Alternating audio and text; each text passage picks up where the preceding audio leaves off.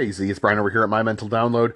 Gave a lot of thought to your assault rifle discussion, and so while it does appear to have been very specific in the 40s with the Germans, it did seem to be adopted by gun manufacturers in the 90s as a term used to help, support sales of military-style weapons. So the problem is I'm not really sure what a good word is because semi-automatic rifle with detachable clip, with possible folding stock, possible bayonet attachment, possible muzzle suppression, possible flash suppression, is a bit long. So I'm curious to hear how you would like to continue using this term. It would help with the discussion. Also, just out of nowhere, the term is vernacular. Thanks, man. Hey, Brian. Hope you're having a wonderful day. Now, let's make it clear, I'm not disputing that the term assault rifle is used. It's just a bad term. It's a semi-automatic. Let me also make clear that I don't think civilians should be able to own machine guns or be able to convert their guns into machine guns. Now, someone that legitimately has a military-style semi-automatic would be a collector. The 223 platform, which is the AR-15 platform, is very well suited for hunting. And you can also change the calibers down to 22 all the way up to like 308. So it's a very versatile platform. And of course, here in America, we also have firearms for self-protection, for self-defense. Now, I've had the misfortune of actually having a home invasion where firearms were involved, where I've had guns pointed to my head. Luckily, I was able to fight them off and no one got hurt or killed. And also remember, I'm a martial arts instructor. But I want to ask you this. If you had a home invasion, let's say you saw some guys, they're pulling up in a van and they're all coming out and they're about to invade your home, maybe rape your wife and take everything you own. But screw the possessions. So we don't care about the possessions. But what if they're there to rape your wife and kid? How much firepower would you like? Would you like a limited 5-round clip? Or would you perhaps go for a standard clip, which holds like 30 rounds? Would you want a weapon that you could fight with? Or would you rather have a firearm that's suited for killing innocent animals? You see, animals don't shoot back. And I hope you're not one of those people that would just, pick up the phone and call the cops. Again, the scenario is you see the van pulling up and guys getting out with firearms. Oh, by the way, there's already somebody at the back door. Now, home invasion is a very real thing. You can look up the statistics online. It's happened to me twice in my lifetime. And also, as social and political situations deteriorate, there's even a greater likelihood for these sorts of events to happen. Now, granted, some conditions are more conducive to home invasions than others, but I wouldn't say everyone is absolutely immune. I mean, look up the guy that shot up the military base. And again, most of the gun statistics that are scaring people are really coming from gangs. Now, of course, there's the mass murderers, and mass murder gets a lot of attention. So I'll ask you this. Let's just say mass murder is, and it has always been, a fact of life. How would you like your mass murders to be performed? I mean, as Americans, our way of life already results in mass murder. So I ask you, which method of mass murder do you prefer? And again, it's a fact of life, so you can't not choose. And I think it's asinine to say that mass murder is wrong and that it shouldn't happen. Of course. Of course. You shouldn't molest children. You shouldn't kick old ladies in the face. You shouldn't commit mass murder. I mean, when it happens and it kills thousands, and it's done with bombs or chemicals, seriously, how would you prefer your mass murdering? Hey guys, it's me, Z, and I'm a little choked up right now and it's okay, it's good. These are good tears. I just found a video that a guy put up, and he's saying pretty much everything I'm saying, but he's saying it so well, and I'm just overwhelmed that someone is saying what I'm saying, but much better. And well, without further ado, check this out. Born too late to venture out into a world unknown, born too early to venture out into the unknown cosmos. Yet here we are in this interesting intermediate stage, laying out the framework for what we as a species will become, as we reach the climax to the most important stage in human history. But it will only work out once humanity makes it over its biggest hurdle yet, and potentially ever, itself. Humanity is our next frontier. We are all living in an era that has come into existence due to an astronomical amount of events, with probabilities so low, it's hard to fathom. But nonetheless, there were events that created our universe, that created our solar system, that allowed organisms to develop out of the chemistry on Earth's surface, to eventually having biology form sophisticated levels of intelligence, and having said intelligence think, interact, create, forming not only our biological identity, but our cultural one as well. Culture, for the most part, is a result of our human senses and desires being influenced by geography and directed by individuals. Clothing, art, cuisine, music, literature, architecture, activities, you name it. And being that we were all of the same species, we have the capability to share our own regional variations of these with one another. And boy, have we done just that. And as a response to all of that, we have created technologies, trade systems, and governments. And as communities desire information, resources, or even labor from a given part of the world, we have shaped our technology, trade systems, and governments to make that possible and often more efficient. The aftermath of all of this advancement in efficiency has pulled the world together, making it a much more intertwined and connected place, essentially globalizing many different aspects of the human experience and even influencing the movement of people themselves. The demands of the majority and most influential people have forced all of humanity to be involved with the different people from around the world. So much so that it's almost impossible for us to ignore one another anymore without difficulties or negative consequences. And this is in part thanks to the advent of globalization, which has been rapidly accelerating over the past 500 years, and especially the past 20, with the widespread introduction of the internet. Though one could argue it's been happening since the dawn of human civilization itself.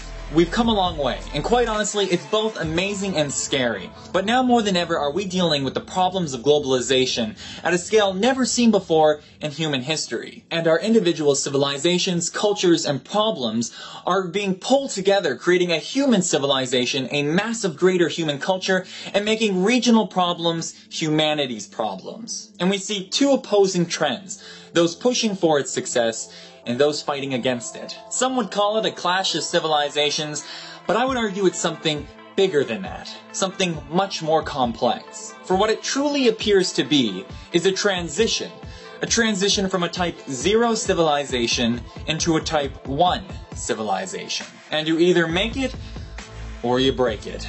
Whew, okay, hold up. That's neat and all and a little melodramatic, but so what? Space is humanity's next frontier, not humanity itself. That doesn't make much sense, right? Here's the thing.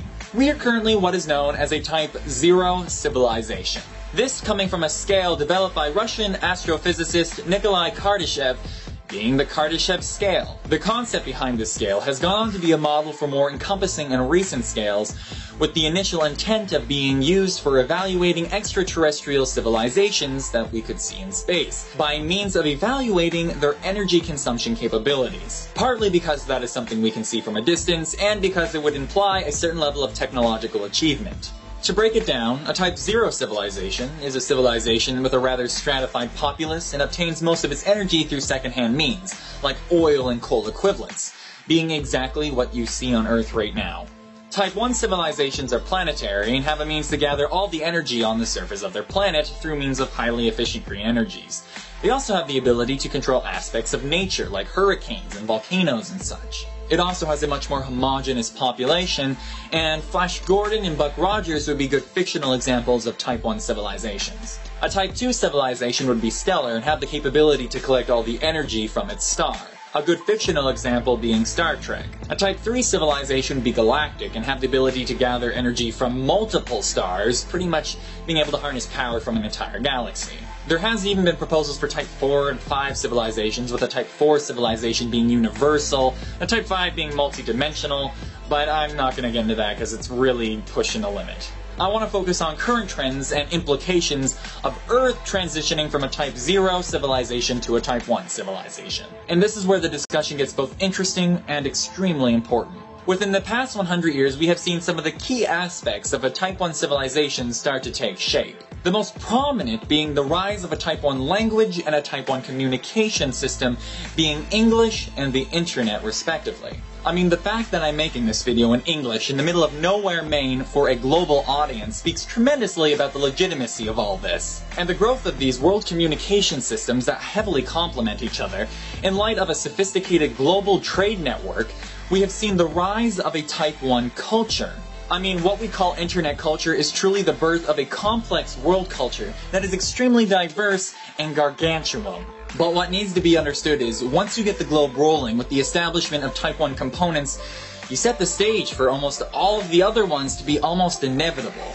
Theoretical physicist Professor Michio Kaku has placed a tremendous amount of time evaluating trends with his and current models of this transition, with multiple publications to show for it. He discusses entities like the European Union being an early attempt at a Type 1 economy, all the way to things like association football, soccer, being Type 1 sports. Globalization and engagement of systems and culture all around the world contributing to this Type 1 civilization. Professor Michio Kaku has estimated that we will make the full transition within or around the next 100 years.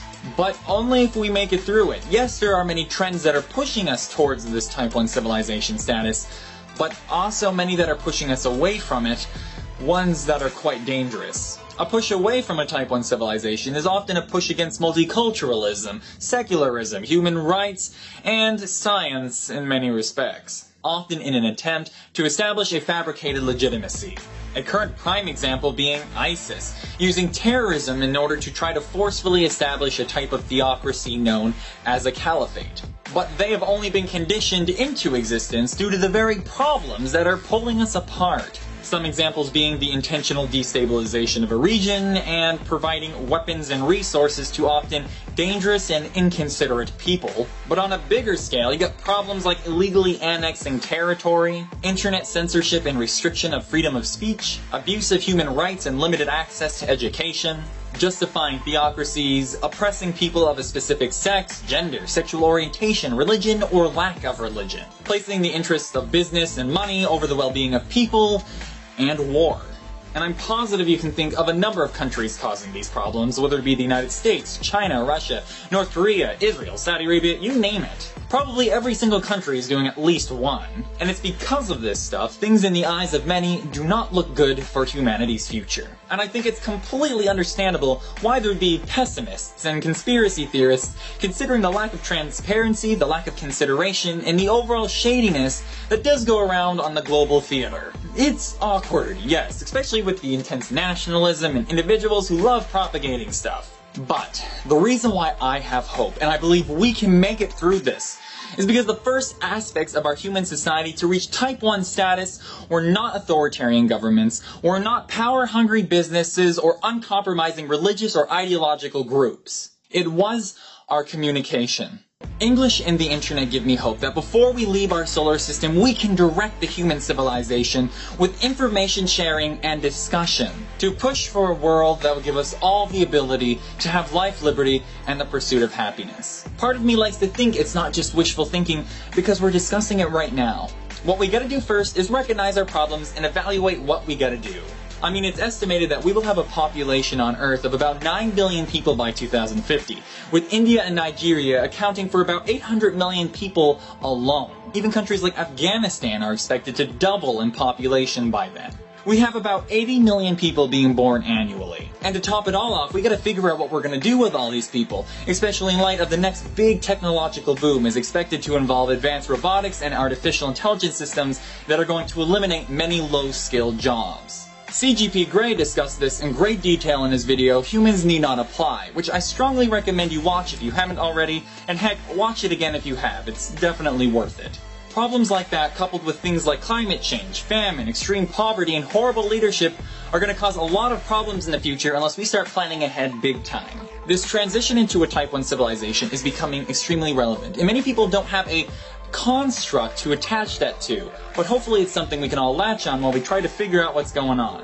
What is best for humanity is what the global discussion needs to be about, and luckily we're seeing it more and more, but it's also causing many stressors around the world. There are so many things to consider, and it's difficult for many of us to wrap our mind around all of it. Finding ways to ensure that people have access to the resources they need is easier said than done, but people are definitely tackling it all around the world from different angles. Something I would argue is one of the most important things is for us to invest money and time into education, especially in countries that are going to have the largest population growth in the next few decades. To provide an education that introduces people to concepts like personal financing, sex education, potentially computers and coding, English, and learning about the historical context of people around the world, to better understand each other. I understand it's going to be difficult, and many people are going to resent it, but we have to help as many people as we can. If we don't get involved in trying to improve the conditions of our human civilization and have compassion and consideration for as many of us as possible, we will jeopardize everything. Okay, I understand this is getting a bit preachy, and trust me, I could go on all day about this, because it is so important, especially from an anthropological standpoint. This is the most important stage in human history, and it stinks having to be the stepping stone that figures out all the problems that have been building up over the past few hundred years. But it's a race against the clock, and it is not slowing down for us to figure it out. Humanity is our next frontier. As a final note, I would like to leave you with this quote. Education is learning what you didn't even know you didn't know. And that, ladies and gentlemen, is the end of the video. Finally. My question for you guys is, what element of society do you personally feel is most important to tackle? And with all that said and done, my name's Dale, this is ThinkFact, and remember, never stop learning and thinking. Thanks for watching. If you guys enjoyed this video, please give it a like. It would really help me out. And feel free to check out some of my other content over the facts and thoughts that almost everybody missed. Have a good one. Okay, so if you listened to the previous segment, we are not humans quite yet. We are animals striving to attain our humanity. We have to understand this. We have to embrace this. And the thing is technology is humanity's birthright. From our early technology onwards, we have exponentiated ourselves, our abilities, and our potential. And think about the current discoveries in psychology and human behavior. I mean, I think it is awesome that most of our feelings are connected to bullshit. In other words, most of our feelings are not connected to the things that we think that they're connected to. Fact. We even know that the situation that we're in is due to our consent being engineered. And of course, this all happened during the Industrial Revolution. And more people are starting to understand the profound value in meditation, especially the standing meditation from Wing Chun called Siwum Tao. And this is not the same as Chinese herbs or acupuncture. These are all things that work on the placebo effect to varying degrees. Now, the good news is that as humans, or potential humans, we really only have one job right now. All of us have the same damn job, and that is to get centered, to be centered. To understand what center is, to understand how to center oneself, to be physically and even more importantly, intellectually balanced. Again, Wing Chun Siwam Tao is phenomenal for this. And in my over 50 years of living, I have not found anything that compares. As technology advances and more human jobs will become obsolete, more and more people will become artists. And as a Wing Chun martial artist, your life is the art. Your life is the medium. Thanks for listening. Integrity Radio. Every human used to have to hunt or gather to survive, but humans are smartly lazy, so we made tools to make our work easier. From sticks to plows to tractors, we've gone from everyone needing to make food to modern agriculture with almost no one needing to make food. And yet we still have abundance. Of course, it's not just farming, it's everything. We've spent the last several thousand years building tools to reduce physical labor of all kinds. These are mechanical muscles, stronger, more reliable, and more tireless than human muscles ever could be. And that's a good thing. Replacing human labor with mechanical muscles frees people to specialize, and that leaves everyone better off, even those still doing physical labor. This is how economies grow and standards of living rise. Some people have specialized to be programmers and engineers whose job is to build mechanical minds. Just as mechanical muscles made human labor less in demand, so are mechanical minds making human brain labor less in demand. This is an economic revolution. You may think we've been here before, but we haven't. This time is different. When you think of automation, you probably think of this: giant, custom-built, expensive, efficient, but really dumb robots blind to the world and their own work. They were a scary kind of automation, but they haven't taken over the world because they're only cost-effective in narrow situations. But they're the old kind of automation. This is the new kind. Meet Baxter. Unlike these things, which require skilled operators and technicians and millions of dollars, Baxter has vision and can learn what you want him to do by watching you do it, and he costs less than the average annual salary of a human worker. Unlike his older brothers, he isn't pre-programmed for one specific job. He can do whatever work is within the reach of his arms. Baxter is what might be thought of as a general-purpose robot, and general purpose is a big deal. Think computers. They too started out as highly custom and highly expensive, but when cheap-ish general-purpose computers appeared, they quickly became vital to everything. A general-purpose computer can just as easily calculate change, or assign seats on an airplane, or play a game, or do anything just by swapping its software. And this huge demand for computers of all kinds is what makes them both more powerful and cheaper every year. Baxter today is the computer of the 1980s. He's not the apex, but the beginning. Even if Baxter is slow, his hourly cost is pennies worth of electricity, while his meat-based competition costs minimum wage. A tenth the speed is still cost-effective when it's 100th the price. And while Baxter isn't as smart as some of the other things we will talk about, he's smart enough to take over many low-skilled jobs. And we've already seen how dumber robots than Baxter can replace jobs. In new supermarkets, what used to be 30 humans is now 1 human overseeing 30 cashier robots. Or take the hundreds of thousands of baristas employed worldwide. There's a barista robot coming for them. Sure, maybe your guy makes the double mocha whatever just perfect and you'd never trust anyone else, but millions of people don't care and just want a decent cup of coffee.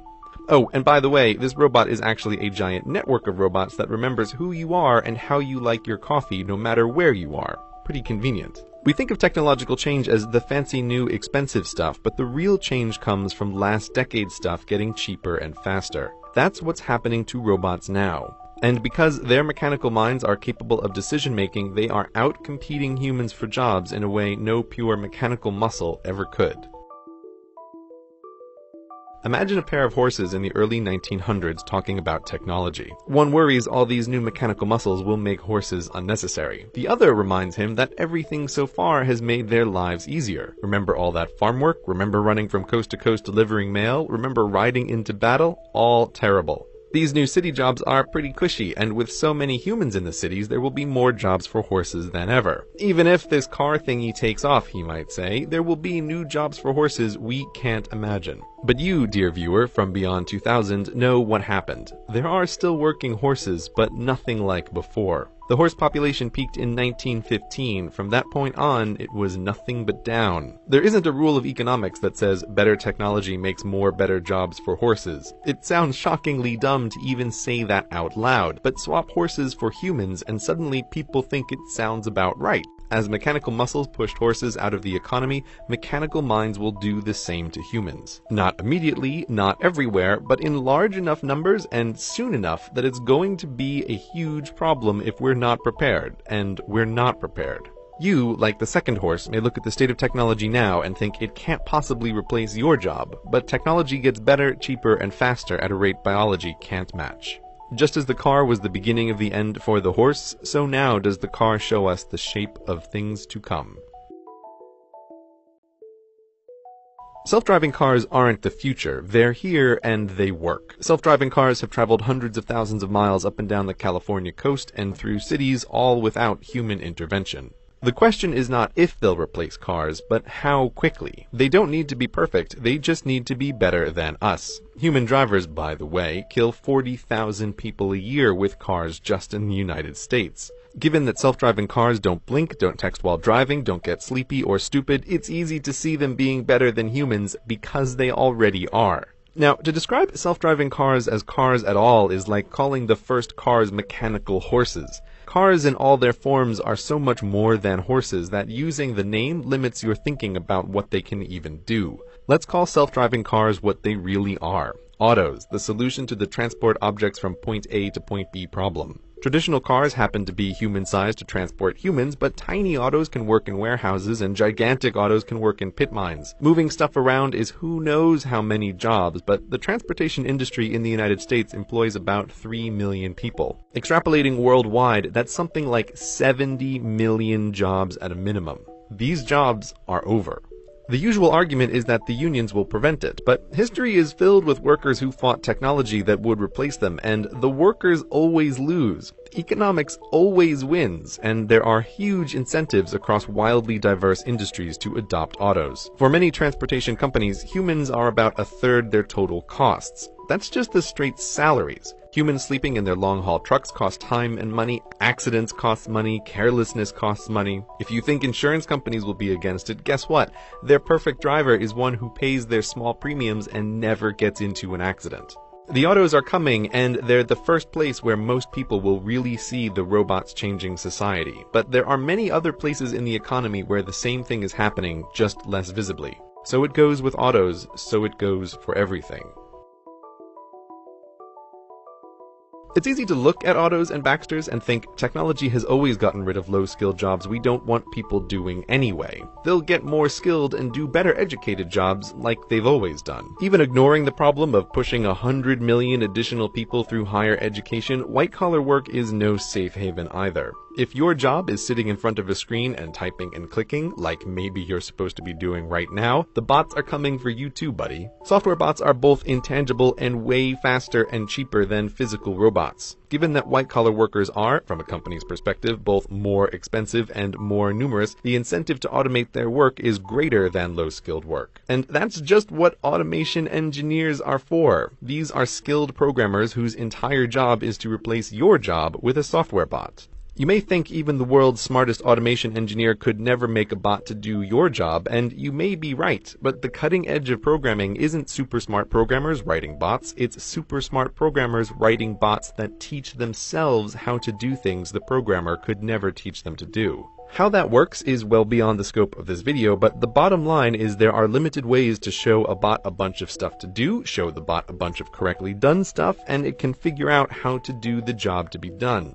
Even with just a goal and no knowledge of how to do it, the bots can still learn. Take the stock market, which in many ways is no longer a human endeavor. It's mostly bots that taught themselves to trade stocks, trading stocks with other bots that taught themselves. As a result, the floor of the New York Stock Exchange isn't filled with traders doing their day jobs anymore. It's largely a TV set. So bots have learned the market and bots have learned to write. If you've picked up a newspaper lately, you've probably already read a story written by a bot. There are companies that teach bots to write anything, sports stories, TPS reports, even say those quarterly reports that you write at work. Paperwork, decision-making, writing, a lot of human work falls into that category, and the demand for human mental labor in these areas is on the way down. But surely the professions are still safe from bots, yes? When you think lawyer, it's easy to think of trials, but the bulk of lawyering is actually drafting legal documents, predicting the likely outcome and impact of lawsuits, and something called discovery, which is where boxes of paperwork gets dumped on the lawyers and they need to find the pattern or the one out-of-place transaction among it all. This can be bot work. Discovery, in particular, is already not a human job in many law firms. Not because there isn't paperwork to go through, there's more of it than ever, but because clever research bots shift through millions of emails and memos and accounts in hours, not weeks, crushing human researchers in terms of not just cost and time, but most importantly, accuracy. Bots don't get sleepy reading through a million emails. But that's the simple stuff. IBM has a bot named Watson. You may have seen him on TV destroy humans at Jeopardy, but that was just a fun side project for him. Watson's day job is to be the best doctor in the world, to understand what people say in their own words and give back accurate diagnoses. He's already doing that at Sloan Kettering, giving guidance on lung cancer treatments. Just as autos don't need to be perfect, they just need to make fewer mistakes than humans, the same goes for doctor bots. Human doctors are by no means perfect. The frequency and severity of misdiagnoses are terrifying, and human doctors are severely limited in dealing with a human's complicated medical history. Understanding every drug and every drug's interaction with every other drug is beyond the scope of human knowability, especially when there are research robots whose whole job it is to test thousands of new drugs at a time. And human doctors can only improve through their own experiences. Doctor bots can learn from the experience of every doctor bot, can read the latest in medical research and keep track of everything that happens to all their patients worldwide and make correlations that would be impossible to find otherwise. Not all doctors will go away, but when the doctor bots are comparable to humans and they're only as far away as your phone, the need for general doctors will be less. So professionals, white-collar workers, and low-skill workers all have things to worry about from automation. But perhaps you are unfazed because you're a special creative snowflake. Well, guess what? You're not that special. Creativity may feel like magic, but it isn't. The brain is a complicated machine, perhaps the most complicated machine in the whole universe, but that hasn't stopped us from trying to simulate it. There is this notion that just as mechanical muscles allowed us to move into thinking jobs, that mechanical minds will allow us to move into creative work. But even if we assume the human mind is magically creative, it's not, but just for the sake of argument, artistic creativity isn't what the majority of jobs depend on. The number of writers and poets and directors and actors and artists who actually make a living doing their work is a tiny, tiny portion of the labor force. And given that these are professions dependent on popularity, they'll always be a very small portion of the population. There can't be such a thing as a poem and painting-based economy. Oh, by the way, this music in the background that you're listening to, it was written by a bot. Her name is Emily Howell, and she can write an infinite amount of new music all day for free. And people can't tell the difference between her and human composers when put to a blind test. Talking about artificial creativity gets weird fast. What does that even mean? But nonetheless, it's a developing field. People used to think that playing chess was a uniquely creative human skill that machines could never do, right up until the point they beat the best of us. And so it will go for all human talents.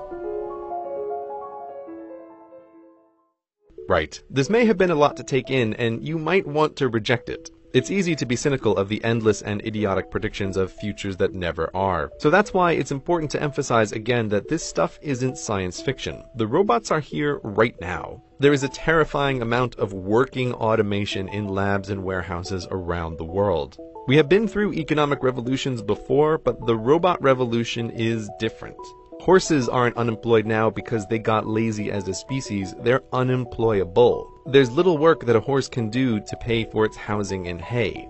And many bright, perfectly capable humans will find themselves the new horse, unemployable through no fault of their own. But if you still think new jobs will save us, here is one final point to consider. The US Census in 1776 tracked only a few kinds of jobs. Now, there are hundreds of kinds of jobs, but the new ones are not a significant part of the labor force. Here's the list of jobs ranked by the number of people who perform them. It's a sobering list with the transportation industry at the top. Continuing downward, all of this work existed in some form 100 years ago, and almost all of them are easy targets for automation. Only when we get to number 33 on the list is there finally something new. Don't think that every barista or white-collar worker need lose their job before things are a problem. The unemployment rate during the Great Depression was 25%. The list above is 45% of the workforce.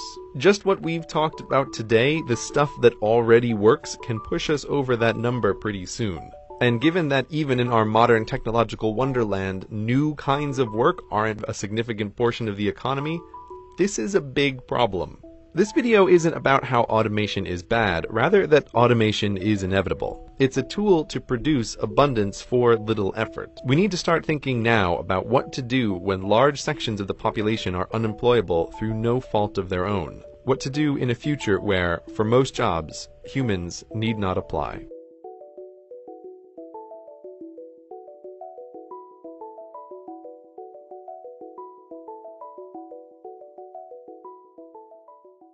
Time when being a few standard deviations above the mean in intelligence didn't get you very much when you're just plowing the field alongside your neighbors.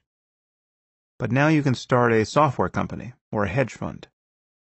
Okay, and this leads to astonishing levels of wealth inequality and cultural isolation.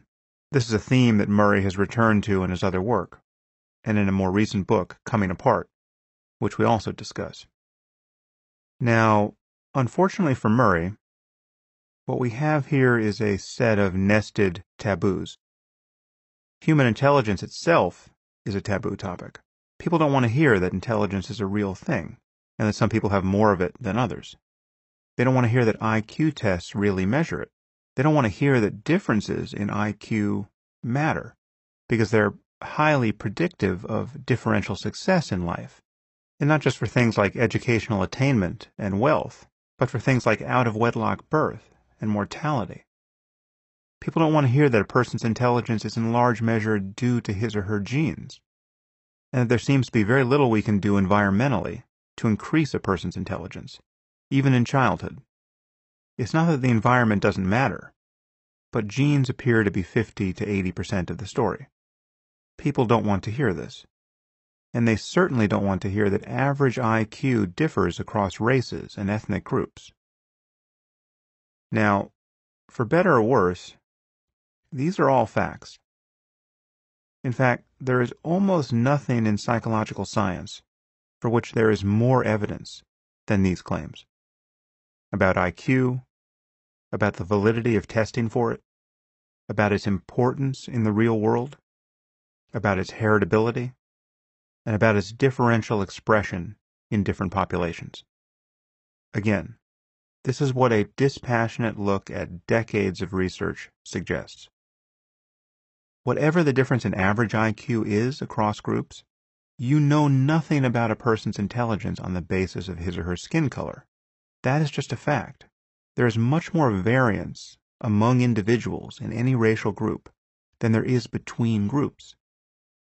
So, besides being unethical and politically imprudent, it is totally irrational to treat people as anything other than individuals. Murray and Herrnstein were absolutely clear about this in the bell curve. So, what happened to Murray, as far as I can tell, has had nothing to do with errors of scholarship, of which undoubtedly there must be some, or for the way he's conducted himself since, or for his personal motives for discussing these topics in the first place. Rather, his scapegoating has been entirely the result of his having merely discussed differences in human intelligence at all. Now, it's certainly true that the definitions of both intelligence and race are open for debate, to some degree, and there can be cultural influences in the concepts we use that we don't totally understand. But the efforts to invalidate the very notions of general intelligence and race have been wholly unconvincing from a psychometric and biological point of view, and are obviously motivated by a political discomfort in talking about these things, on points about which there is virtually no scientific controversy. I would say the biggest problem facing humanity is 9 seconds. That's right, 9 seconds is the average attention span. And of course, the problem is you cannot explain great complexity in 9 seconds. Hell, this segment took 20 seconds. Man, I have got to sing the praises of Sweetwater Music. That's sweetwatermusic.com. If you are into music, or you know somebody that's into music, just send them to Sweetwater. It's amazing, man. These people do such great business. And the reason I'm bringing this up is because I think if more businesses, no matter what it is that you do, can be and behave like Sweetwater, man, how awesome of a world would it be? Sweetwater.com. Awesome. Hell, even if you're not a musician, just go to sweetwater.com and buy something and see how awesome it is. I'll make it easy for you. Just click the link on the title. I didn't know this until, well, a couple years ago, but did you know that your dog needs eye protection just as much as we do? Yeah, they need it from the sun and debris and, well, most of all, from the fashion police. Well, that's why my wife Ronnie invented Doggles. So go check them out. The link is in the title. Pick your pooch up a pair of Doggles. And be sure to let the folks at the warehouse know that Integrity Radio sent you. Hi, this is Dr. New here. I think that you're quite correct. It's harder the smarter you are not to give in to the impulse to twist data to fit your bias. And it's definitely a struggle when you... it's hard to step outside your own subjectivity in order to understand what your bias is in the first place. So it's a constant struggle that makes it very important, but it makes it a very important struggle when you see how bias can really affect what we understand as truth. So I commend you for having that discussion. Hello, freak bitches. Take precedent over the actual environment that we need to sustain ourselves. Well, let's not forget there are real human beings in coal country who, you know, have generations of have spent generations working in this industry, take great pride in it, and we've got to think about what we do. But it's only the numbers here are surprising and also a little reported. It's only 75,000 coal jobs we're talking about in the country, and there's something like 500,000 clean tech jobs just in California alone. I mean, the numbers are completely out of whack. No, I think the clean tech industry offers an enormous amount of promise, but 75,000 families is not nothing. And when we're talking about, but then give them money, right? Right, Like, but they don't want a right. handout. Oh, you know, they want to work. This goes to the question of meaning and yes, you know, yes, like what are we going to do? absolutely. Because the precipice we're getting to is everyone, virtually everyone, is going to be in the position of these coal miners when we're talking about, and that's a good thing. That's the thing. I mean, that's the you know, why can't they figure out that they just want to learn new languages and spend more time with their kids and play frisbee and have fun? We need a new ethic and politics that decouples a person's claim on existence from doing profitable work that someone will pay you for. Because a lot of that work is going away. I mean, we could view it as an opportunity, and it is actually something. It does dovetail with this hobby horse that you and I have been on for a while about the power of meditation and what it can do to a human mind and the way you view the world and your role in it, for sure. Well, what are your thoughts on universal basic income? Because bring it back to that. With this rise of the machines, if we do have things automated, I mean, some ridiculous number of people make their living driving cars and driving trucks. Now, when those jobs are gone, I think it's millions of people, right? Yeah, Isn't it? no, and I think it is in the States, it's the most common job for white men, I think it's something like 9 million white men are driving trucks and cars. I mean, the problem with that is most people are like, fuck white men. Yeah, well, tired of white men. But We're the patriarchy. This is you know, Trump's base. Yeah. No, these, I think universal basic income, there are reasons to worry that it's not a perfect solution, because you want to incentivize the things you want to incentivize. You need to just understand the consequences of any system you would put in place. But there's just no question that viewed as an opportunity, this is the greatest opportunity in human history. We're talking about canceling the need for dangerous, boring, repetitive work and freeing up humanity to do interesting, creative, fun things. Now, how could that be bad? Well, give us a little time and we'll show you how we can make it bad. Mm-hmm. But it'll be bad if it leads to just, extraordinary wealth inequality that we don't have the political or ethical will to fix. And because if we have a culture of people who think, I don't want any handouts, and I certainly don't want my neighbor to get any handouts, and I don't want to pay any taxes so that he can be a lazy bum. If we have this, hangover from Calvinism, that makes it impossible to talk creatively and reasonably about what has changed, yeah, it could be a very painful bottleneck we have to pass through until we get to something that is much better or a hell of a lot worse, depending on where the technology goes. And I think at a certain point, the wealth inequality will be obviously unsustainable. I mean, you can't have multiple trillionaires walking around, living in compounds with razor wire, and just moving everywhere by private jet, and then massive levels of unemployment in a society like ours. I mean, at a certain point, where the richest people will realize that enough is enough. We have to spread this wealth, because otherwise people are just going to show up at our compounds with their AR-15s or their pitchforks, and the society will not sustain it. I mean, you can't. There has to be some level of wealth inequality that is unsustainable, that people will not tolerate.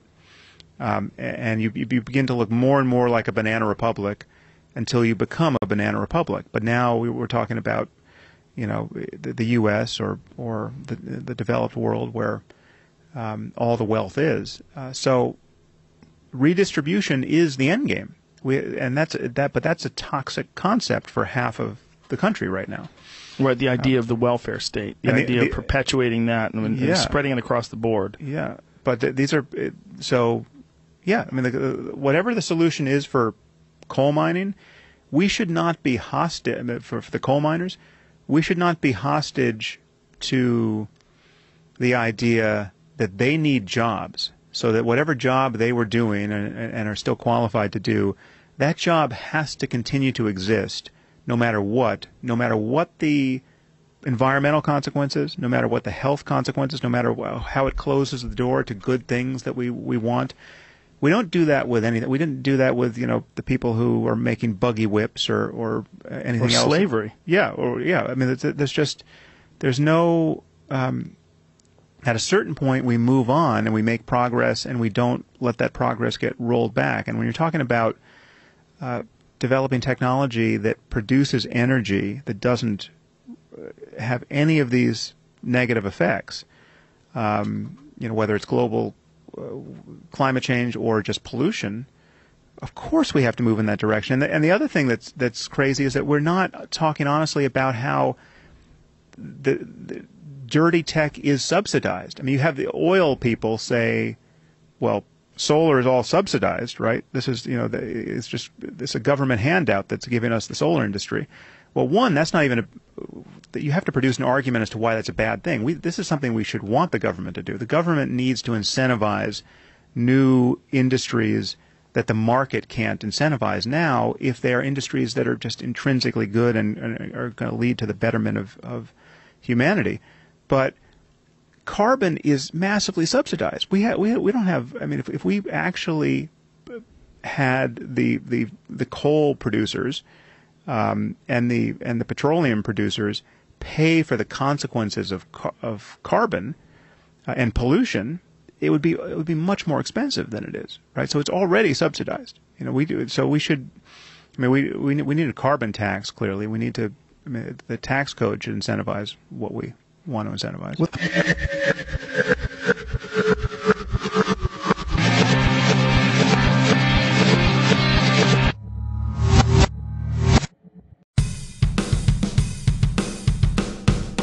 Hi, everybody.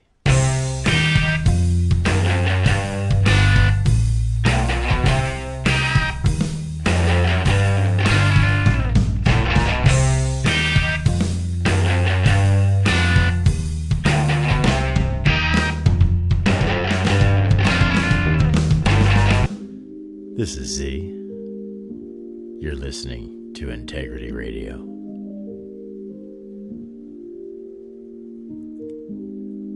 Sit back, relax, and enjoy the show.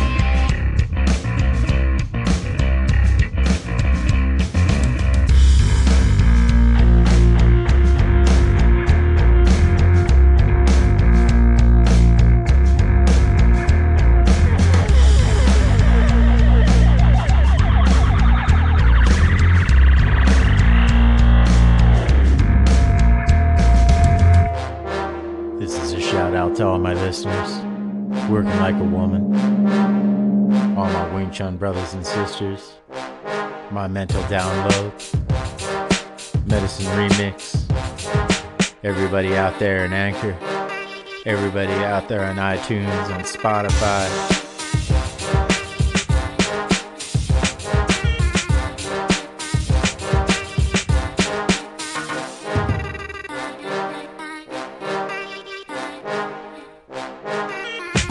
Be sure to favorite.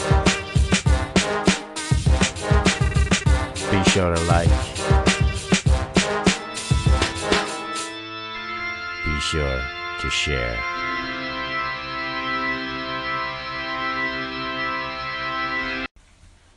Just did a couple of paintings, and